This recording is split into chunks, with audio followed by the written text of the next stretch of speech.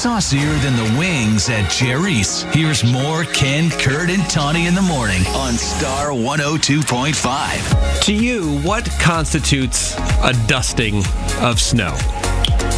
More than this. More?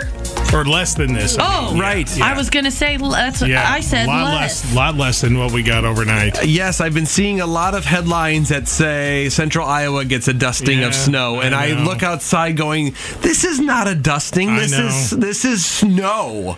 I think a dusting is where like the blades of grass are still seen, like they poke up through the snow still. Yeah. Like it's in 1 footprint and the snow's melted gone. I That's think a that's dusting. I think that's a good way. That's not bad. Liars. But this is impacting. I mean, it was not easy getting. It was not fun getting to work this morning. The roads are bad. Be careful if you're driving. It's a slushy mess. Yes, this is definitely not a dusting. Don't try and sugarcoat this. I have inches at my house. Yeah.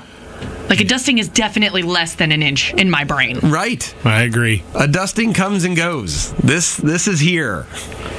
I don't like the glass half full of it's just a dusting. This is not. I wonder if like a dusting is like an actual unit of measure in meteorology. Well, that's like what I was less trying than to find X amount out. of centimeters or something. Because I doubt it. Yeah, I mean, this seems like it's. I never am good at measuring snow. I never know if this is 1 inch or 5 inches. If it goes past my ankle, I was like, it's 3 feet of snow.